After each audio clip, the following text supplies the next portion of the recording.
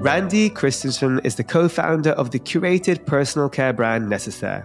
A lineup of clean body care products housed in sleek packaging, Nécessaire has become a staple in chic bathrooms everywhere, and I cannot wait to uncover the story behind it all with Randi today. Hi everyone, and welcome to Founded Beauty, a podcast dedicated to beauty entrepreneurs who built some of the biggest brands today and where we learn exactly how they did it. We'll cover some of the most intimate stories, their path to success, and how they overcame the obstacles along the way. I'm Akash Mehta, CEO and co-founder of Fable & Mane, a modern hair wellness brand inspired by ancient Indian beauty secrets. Building Fable & Mane has been an incredible journey so far, and I decided to launch this podcast as a founder keen to learn and connect with fellow beauty brand founders around the world. I believe in collaboration over competition, as I'm using this platform as a way to hopefully help and inspire each other. It can be quite a tough and lonely journey. So if you are an entrepreneur or simply just curious how to build a brand, this podcast is perfect for you. So without further ado, I'd like to welcome our guest for today, Randi Christiansen. She's the co-founder of Nécessaire, a tightly curated line of essentials that offer facial-grade skincare for the body. An Estée Lauder veteran with 15 years of working for global brands like Crème de la Mer, Tom Ford, and Estée Lauder itself, Randi drew from her product strategy expertise to launch what she calls the Patagonia of Beauty, a responsible brand offering only what is necessary to body care.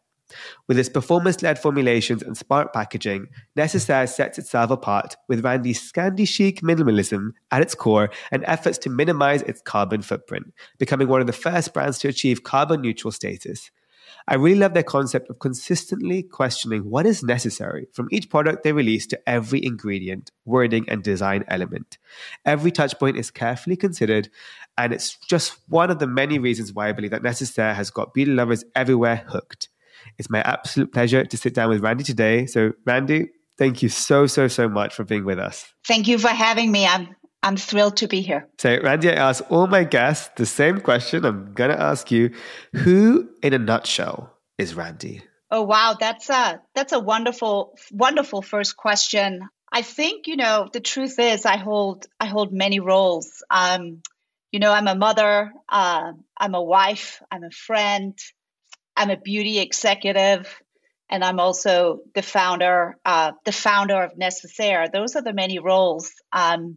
And I think then you layer on my passion for the environment and all the work I do there, and you kind of have a little bit of an idea of my everyday.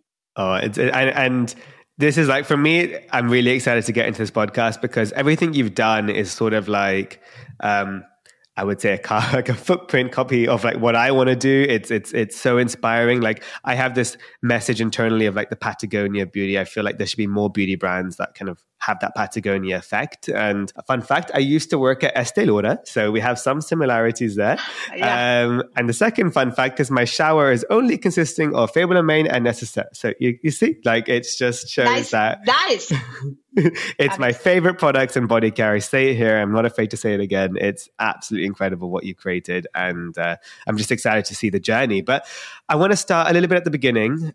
Baby Randi, born and raised in Denmark. So tell us about this sort of Scandinavian living, growing up in beauty. Like what were some of those memories? I really sort of landed in beauty a bit by coincidence. I grew up in Scandinavia. I grew up in Denmark.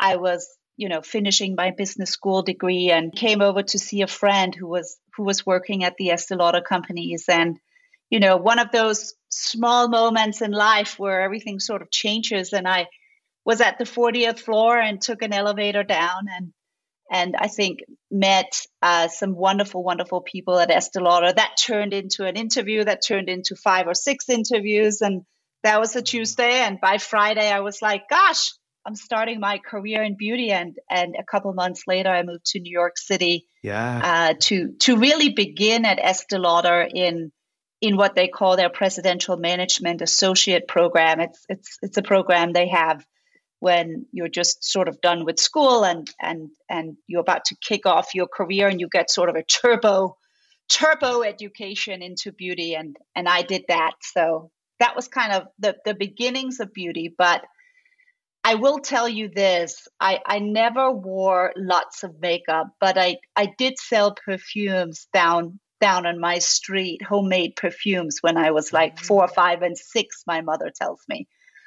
Pressed the flowers, put them in water. So a little bit of entrepreneurship and just a little bit of, I think, this idea of sensorial sort of joy. Again, fun fact, I see there's so many similarities here, but like my dad is in fragrance for 40 years and he started his career selling fragrance in markets, buying it from the border of Calais in France to selling it in the UK. And now he's got a big company that kind of distributes fragrances and makes fragrances globally. It's amazing. And it's crazy how the power of fragrance is sometimes the best gateway into the world of beauty. I mean, we also know this, right? In skincare and hair care, how fragrance has a big part of what we do. Mm-hmm. So I love that side story. I think it's really, really beautiful. I want to go a bit deeper into the Estée Lauder conversation because I think it's very incredible to see someone who's had such an incredible career at a company and then obviously left to create their own brand. I can tell you I've had, I used to work at Dior for many years and I've had conversations with some seniors and like executives that were there for 40 years, 30 years and wanted to create their own brand. I was there after 2-3 years, wanted to create my own brand. But that moment to jump and to leave to do it is often, you delay yourself consistently because that comfort zone is there. So before we get into that question of how you did the jump, maybe could you tell us a little bit about that journey into Estée Lauder and how your role evolved before you got to decide? Yeah, I think, the first thing I would say is I really do feel that it was a privilege to get to start my career at the Estée Lauder companies. It was in many ways sort of a continuum of learning, right? From some of the very best. The funny thing about my journey at Estée Lauder is that it was quite entrepreneurial. I started in the program I mentioned prior. It's about a year long. I then went into Crème de la Mer and I had 2 stints at La Mer. And when we first started, we were, I first started, I was junior and I was, sitting in the corner and we were packing boxes and we were doing the little things and also the very big things. And I think, very early on in my career, and I think this is something I carry with me, I have very much understood about myself that, and others that, some folks like consistency and depth of focus in their job and a very sort of narrow scope, but a deep scope. And I really loved, sort of getting my hands in everything and creating, sitting with the white piece of paper, right? Creating, whether it's creating a new product or launching a new market or just doing something sort of from the beginning to the end. And I think I sort of started to spot that throughout my journey there. And later on, I had the pleasure of joining the Estée Lauder brand. And it was at the time where Tom Ford was coming in and we were doing Tom Ford for Estée Lauder before he created his own signature brand. And once again, I was sort of part of that team that sort of drove that initiative forward. And then finally, Akash, I landed up in ELC Ventures out here in California. Also, once again, working with, some of the startups. So I feel, between the brands, between the sort of disciplines I worked in, and then sort of really, over that, time, really learning from some of the best in beauty. I think I got the courage because I think it's half ability, right? I.e. the ability to jump out and not take a salary and having saved up for that. And the other half is sort of courage and being like, hey, do I have the toolbox? Can I do that? And it's humbled me greatly to start a business. I have profound respect for every function now of every business because I don't think before I fully grasped all that it takes, right? All of the things that has to turn and how it truly is a team effort. I think I really see it close up now in my role. And at Estée Lauder, I saw it too. It's always a team, but I think here it's really on display when you're starting a business, right? That you just can't do it alone. No, it's so true. So when you came across like Nick, your co-founder, how did that start, that conversation? Nick and I met at the Estee Lauder companies. We worked together here on out here on the West Coast. And the truth is, I think we were in Korea doing a sort of a trend tour. And, Nick had sort of one concept he was playing with, and I had another concept that I was playing with. And we sort of were both like, we want to jump, we want to, do. And I think we looked at each other, and it was one of those moments where it was like, hey, 1 + 1 = 3. And sort of our individual concepts, morphed into this idea of better personal care, this idea of the necessary, and also this idea of I think simplicity and a sense of genderlessness, because we were the two of us, right? And so we sort of both needed to belong in this brand, and that made it better for sure. It was definitely one of those things that I think, once you have a partner, it's like, we're doing this, and then you're in it and it's rolling, right? Because no escape. That's right. No escape. And that's what you need sometimes, because you get days where you're like, I'm good, I'm motivated, let's go. And you get days where you're like, what am I doing? Like, should I do this? Why am I doing this? Maybe let me give me a bit more time to think about it. And the best, the best thing is just go forward. And as you realize you're going forward, you look back and you're like, oh my God, I've climbed so much up this mountain. Look where I am now. You just don't realize it. So it's so, so, so true. So the name Nécessaire, how did that come around? Finding a name for something, when you have a concept, now putting that one word on it is remarkably hard. And so it took us a really long time. And I think for some people, it's just, that's what the name is. They know it. And they just know it. And sometimes it's their name, right? And that's like, oh, this is my creation, and this is it. And I think Nick and I were very clear up front that it was not going to be called Nick and Randi, we were like, listen, we need a sort of a word, a moment that can sort of hold the vision of what we see this to be. And I think there was this idea, right, of Nécessaire de toilette, right? This idea of all the things in the bag. So that was one. And then there was just this idea that the word necessary could really could be so much more than a name. It could be a sort of a framework for how we think about all we do, right? Is this product necessary that we're bringing into the world? Is the time we take from somebody necessary when we share a post or do content?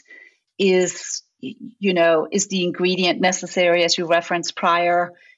What are these, like, how do you start using your name as a sort of a DNA framework for how you edit yourself? You get sort of a little bit more precise in what for us, precision was important, right? Meaningfulness was important. And I also think, Nécessaire is very much sort of has these two pillars: care for your body and care for your planet, both of which I think Nick and I were like, both of those are really necessary now, right? This sort of environmental aspect of where we're at as humans is it's at that point now where it's time. Yeah, it shouldn't be rushed sometimes, these things, but we have to have some of that business hat on of like, is it even trademarkable? Is it like easy to SEO? Is there even the Instagram handle? Like nowadays, it's a lot harder than even a few years ago. Yeah. But because everyone is just like holding on to names and maybe not even launching it. But I do think having that kind of aha moment, when it comes, you'll just know. Like, it's something that like I can't explain, right? Like, it might take a year, it might take one day, but like once you got the name, you'll know and you'll run with it, and then it becomes a bit easier. I think we did just know. It's very true what you're saying. Like once we sort of landed on that word, we were like, that's it, and we never look back, and we just moved forward. Yes, that was it. The only time people look back is actually when they end up doing the easier one, which is going for a namesake brand, and then realize later they don't really feel comfortable with that, or the potential risks of that, right? It's your name gone. So I feel like today there is a kind of like risk of kind of going a bit deeper into a namesake brand, which I think we've seen those kind of potential horror stories in beauty where people are like, oh, like I no longer am affiliated with that name. It's no longer my name, right? And I think that's something that people have to really think hard about is there is certain requirements when choosing a name that you have to be okay with in 10, 15 years if the situation changes. So yeah, it's about thinking about those things early on, but not necessarily overthinking it where it gets you never launch because it could take it could take some time. But I really want to spend a lot of time on the planet part, but before I do go into that, the very important thing is to go through the products, because without a great brand and a great product, you wouldn't have a business today. So I want to talk a little bit about, I guess, the first MPD. I think there was also some, like, I was reading about the way you liken your kind of product development and stuff to like iPhones. That was really some interesting strategy. So maybe you can tell us about your cadence of launching. First and foremost, we turned 4. I guess we're 4.5 now. We turned 4 about 6 months ago. If you really look at the brand, we've launched very little, right? So if you sort of go back in our it's just the necessary, right? It's not everything. Yep. And you know, I think one of the things as we get more and more educated on body, I think there are things that are necessary for different folks. But what I wanted to sort of start with is, it is true, if you think sort of the triangle of how I think about product and have since day one, is, you know, number one, at the very tippy top, right, of that triangle, we do ask ourselves, is it necessary? Number two, you know, for us, sort of the sort of big aha for Nick and I was like, we felt that body was consistently an afterthought. It was one of those things where it was like, listen, I have launched everything I can in face. Now let me launch a shea butter for the neck down, right? Yeah. And I think we were so, you know, into like efficacy, and for us, efficacy was really king, and that we were like, listen, I want sort of to have these products neck down that, you know, that delivers the same sort of efficacy as advanced facial treatments. And that was a breakthrough, right? And we sort of trademarked this idea of treat your body like your face. And I think starting with, we want to go the opposite way of everybody else. We want to start with body and maybe one day land in face. Number two, we want to really attack it with treating your body like your face, and going after facial grade efficacy was at the time sort of a pioneering idea. And people were like, what? You're going to put hyaluronic acid and vitamins and peptides and you know, later on the acids, and you're going to take these things and put them into body products? And we were like, yes, there are unique concerns on the body, but these skinny actives that we know can really treat these concerns. So we began there, and we've now taken that same idea to scalp, like treat your scalp like your skin. And so I think, you know, you start with, is it necessary? Does it deliver the efficacy that we're expected? We both are like, efficacy is first. It's hero. And then you go into, okay, we believe in EU compliance. We believe in dermatologist tested, hypoallergenic, non-comedogenic, vegan, and the things. But it really is that triangle of, you know, the necessary. It must be efficacious. We must commit to these sort of ideas of treatment. And then there's these ways that we can deliver that today. And, you know, Akash, I've been in skincare for so long. This is sort of this is the place I operate in. I know skincare very well. And I know, you know, I go. You also know what's needed. And yes. Yeah. And what's not needed, because there's already a lot out there. Right. There's a lot out there. But I think the one thing I would say to you is, now you asked me, you know, how do you think about sort of the iPhone sort of analogy? Yeah. So for me, it's now like you go down the sort of triangle, and you're like, okay, how am I going to deliver efficacy? And the truth is, for me, when we design a product at Nécessaire, and it is not me, it is a big team, we do it together. We really look at 4 things. We look at, number one, we have to deliver efficacy in 4 things. Number one is the functional benefit, right? Which is does the product perform? Number two is the sensorial benefit. That's what you spoke about. Is it fragrance free? If not, is it scented? How is it scented? If it's not scented, how are you feeling something? If it's not scented, how are you delivering emotionality? And then number three, there is design efficacy, right? And sort of design performance and design. This is, Nick and I always talked about in the beginning, this is like furniture for the home. They're big. Yeah. They're like these big things in your bathroom, right? So they have to be considered. And then I think the last thing is this commitment to footprint and owning your footprint. And I just don't like the word sustainability because we are definitely not sustainable. I don't think anything is or anyone is in business. But having a responsible mindset is really important. So that's how I think about design. And now you ask me, what's the iPhone comment I made? I think the iPhone comment I made one time or a couple of times is what I really respect in that model is that it's not this insane proliferation of SKUs, but it's like going back and investigating, is what you have still relevant? Is it still good enough? And that's very hard. And you know this very well in beauty, to say to a retailer, hey, I'm just going to redo my products all the time, because I do know that skin technology is improving. And so we do a lot of that. And I'm sure if our planners were here on the call, they would say, are you out of your mind? But I do really believe in that commitment, right? To constantly be like, okay, that lotion you did 3 years ago, can that be better in 2023? Yeah, it can. Okay, go do that. Don't just launch another lotion. Go make the one you have better. So we do a lot of that. That's amazing. And I think that's like a mindset I hope many beauty brands, but also just the retailers have, because as much as it's the beauty brands' decision, they're often coerced into thinking that's essential by the retail planning, because it's all about NPD, new sales, new opportunities. We know by working with the big conglomerates, is often their way of growing businesses is consistently launching. And, when I worked at Dior, sometimes I would work on new lip products and I was like, but isn't that what we said the last one was? And what is this USP? I was like, so when people ask me honest questions, like, which is better? I'm like, I don't know. I just have to say the recent one was better, because that's our focus.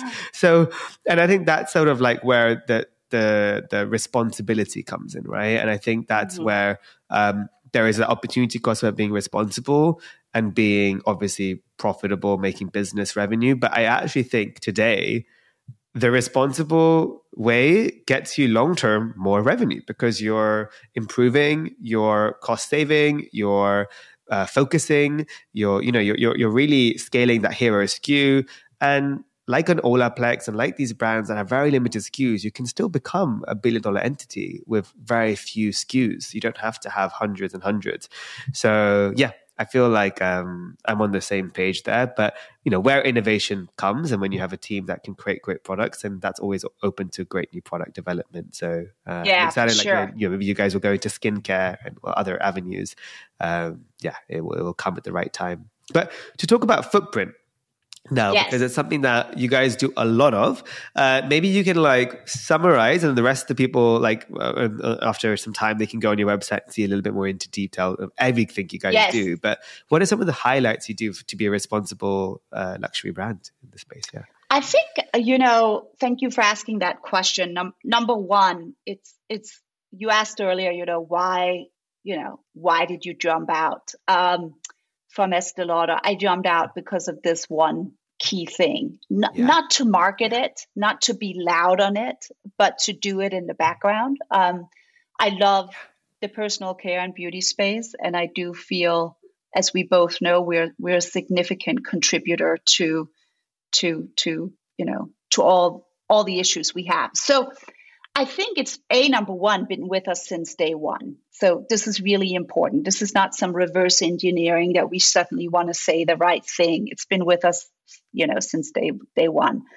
Number two, in all honesty, we started out sort of saying, we want to be effective, i.e. efficacy. We want to deliver efficacy, and we want to deliver those products in a sustainable way. And I wanted to share with you that in about 18, maybe 24 months into Nécessaire's sort of journey, I changed the word sustainability. I took it out everywhere because I started to realize that the more we could sort of flip it around and say, listen, we can be responsible luxury at best. We are not sustainable. Yeah. In that very moment, it shifts from one day and a pledge to here's our footprint and here's what we're doing about it.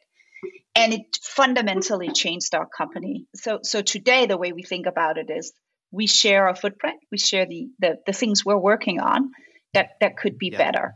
Some of the highlights from us is we are certified B Corp. We sit very high here, happened last year. We have been certified climate neutral since year one in business. We were an Accurate member and a strong partner with Climate Neutral here in the United States. We've donated 1% of all sales to the 1% for the Planet Network. We have partnered with Repurpose Global in offsetting our plastic footprint. We, very sort of diligently partnered with How to Recycle to verify our recyclability claims. This is really, really important because there's Akash, we go to these shows and there's packaging and every material is recyclable. And I smile all the time because I'm always like, somewhere it is, somewhere, maybe in my home country, in somewhere it's recyclable, right? But the real way to tackle recyclability is to say, listen, where are the US waste systems in our case? Because this is where we operate. Where's the Canadian waste systems at? And that's what How to Recycle do. They're like, Randi, unfortunately, your aluminum tubes are not readily recyclable in 60% of the waste plants. So we just don't get the stamp, right? Because we're hurting the recyclability systems by advising people to put that in the recyclability bin. So we kind of came out with that stand and we were like, listen, we made some mistakes and we are now going to label every single product with the How to Recycle label. And from that, we learned a lot. And I think, I like to say to people, I like facts. And I think that's one of the things we do now is we just verify what we say and we share it, the good and the bad. That is just a stance we have taken that we are doing our best to be responsible. We own the footprint we have. And as a small company, we tackle the building blocks the best we can. And that's kind of our way of attacking this and participating in this and being a voice in this. We don't speak so much about it, Akash, but we do a lot of work here on the back end, like a lot. And to be honest, I think the transparency that you guys do is so inspiring. Like when I go through the website, I see that you timestamp when you had all these things and like 2019 plus, 2021 plus. And I think for me, it just shows again, that whole thing we always repeat. It was about it's a journey. You can't do it all overnight. It takes time. You have to also think about all the other things of making a scalable business.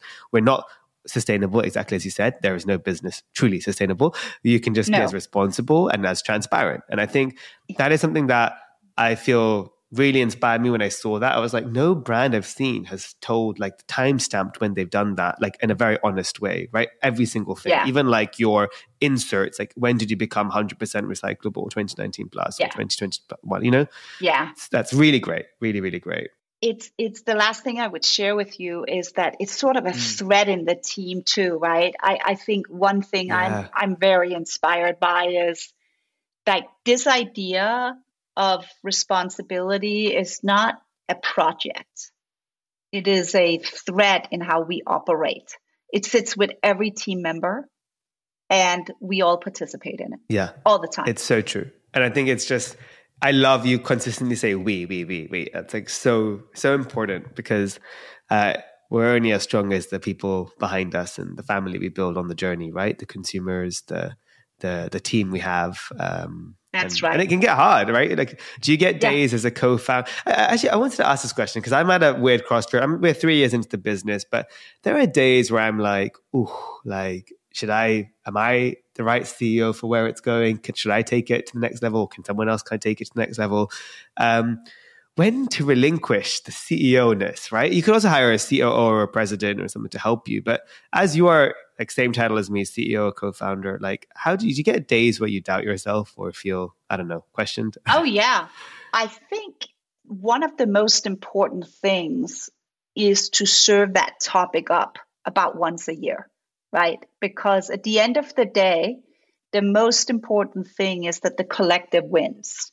And with that, I mean the collective. And as a result, you have to make 1,000 hard micro decisions along the journey. And you know that.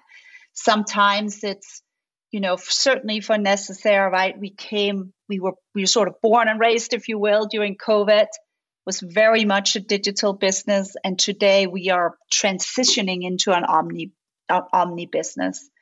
And that is just a sort of a 180 in a business. And, top down, you have to sort of look at, do we have the enablers to support this journey? And that includes yourself. As in the CEO seat, right? Am I the best candidate for this next step? And I think most businesses today are turning, Akash, I don't know how you feel, but I feel my business is kind of shifting every 18 months. There's something massive new, whether it's a new channel or a new category or a new digital platform. And I really don't think that, most times it's okay to be like, listen, to recognize that folks are like literally remarkable for part of the journey and might not be remarkable for the full thing. And I very much believe that includes myself. We have this kind of discussions at my board level all the time. So right now I'm still here, right? But that doesn't mean that I'll always be part of Nécessaire, but that doesn't mean that at some point the business won't need, a leader that brings that next chapter to life. And so I think that's healthy. It's hard.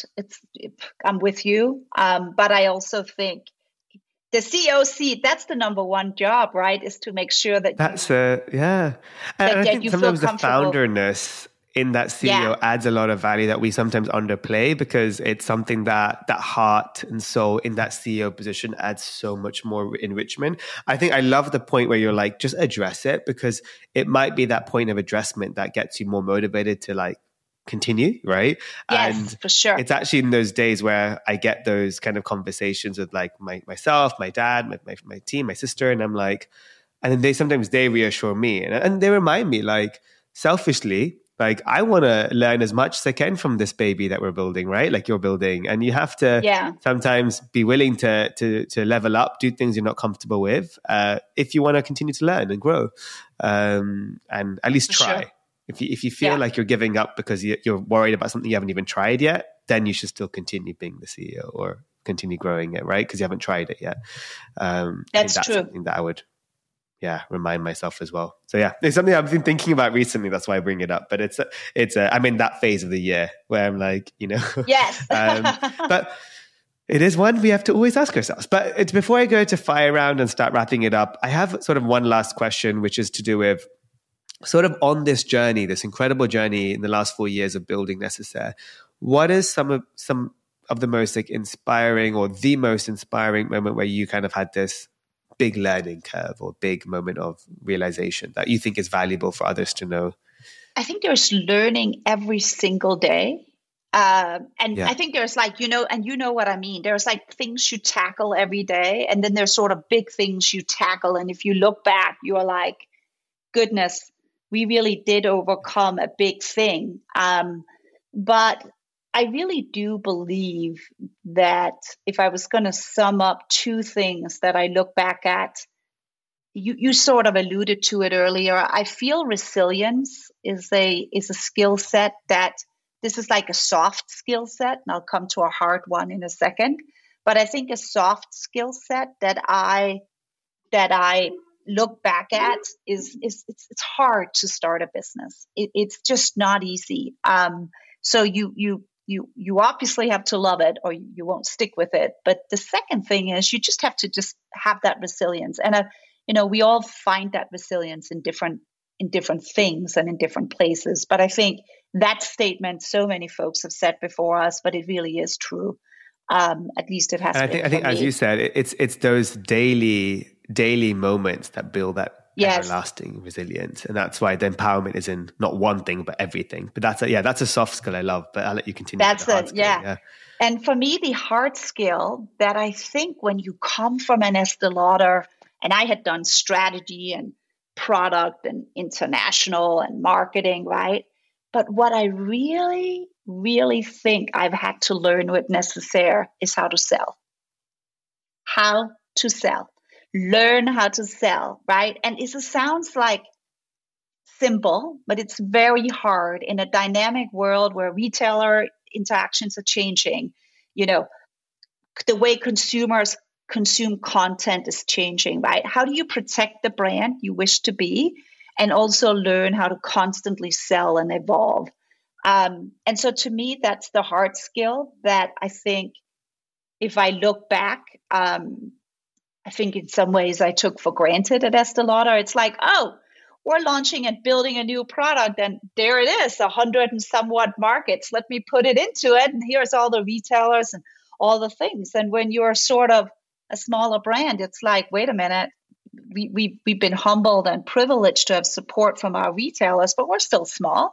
And I have to, and I have to find ways. And as a company, we constantly talk about, okay, where are we selling? How are we selling? And how are we doing all that, protecting the brand we want to be and the equity we want to have. And so I think resilience and how that comes to life is probably individual for each of us. And then scaling that in you and building that in you and nurturing that in you.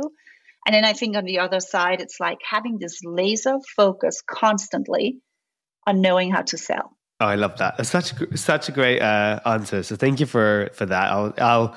I'll be remembering that as well. So I really appreciate it. So now fire round questions, but I have one desert island situation. So imagine I'm inviting you to a desert island, but you can only bring one Nécessaire product with you. What is that Nécessaire product coming on that trip? I think for me, it is for sure the body lotion. It's my, I'm a big believer in moisture for skin health, skin comfort. So that would be my number one. I love that. And the great thing is you also have in the body lotion. Do you have minis as well for people like travel sizes? We do now. Yes, after 3 or 4 years, that's we so finally exciting. have a travel size. Yeah. I saw that in Sephora, I think, and I was like, I went and grabbed them all. I was like, woohoo! I'm so happy. So yeah, it's always great to be able to launch travel sizes as well for hero SKUs. So it's very exciting. So fire round questions. I have 3 or 4 questions, and then I'll let you build your business. I'm sure you have many meetings to attend to, so I won't keep you for too long. But the first question I'm going to ask you is, what's another beauty brand that you're currently loving right now? It could be makeup, skincare, fragrance, anything.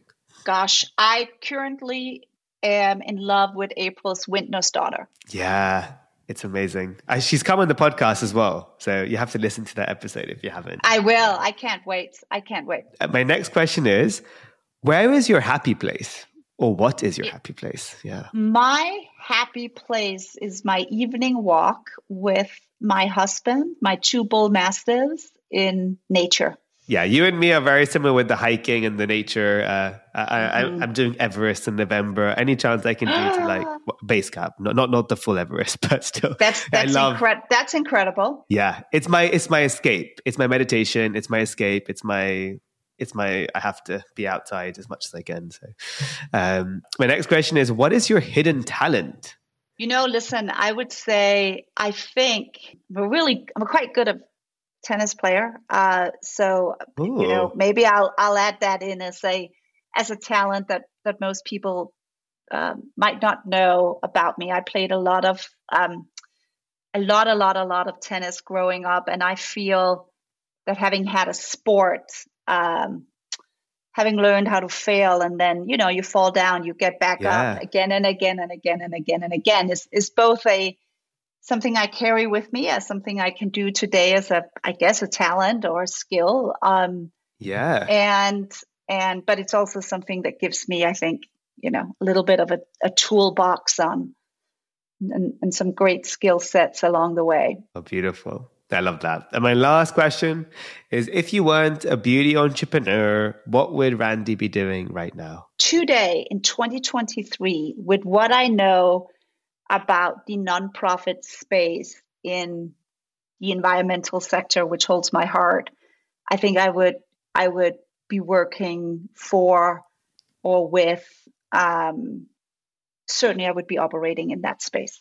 Oh, I love that. Well, in a great way, you're doing that with your product business, is you're making an impact as well on the planet with everything you're doing. So I love when it's connected in that way. But Randi, it's just been such a pleasure speaking to you. Of course, a huge fan of your brand, and now even more so yourself, hearing your journey and story. But where can everyone continue to follow yourself? And if you have social media, but if not, just your Nécessaire's Instagram and handles, what are they?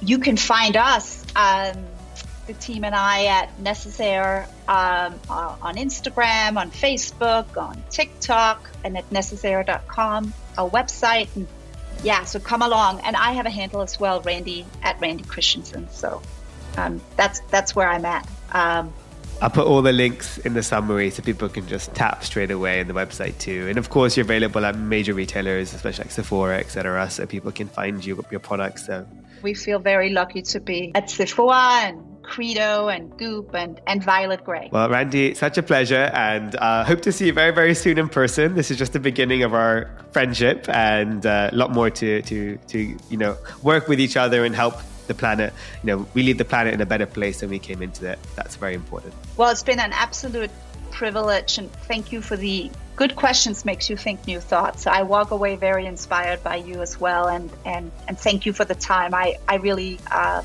appreciate it.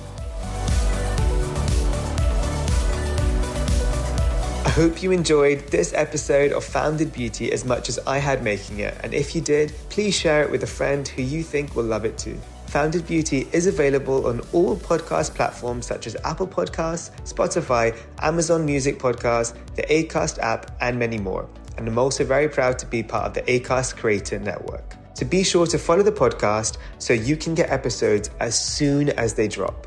We really appreciate every single follow, listen, share, and review. It truly goes such a long way and helps us reach new listeners. Stay tuned for the next episode of Founded Beauty, and don't forget to subscribe and follow so you can be notified when it drops.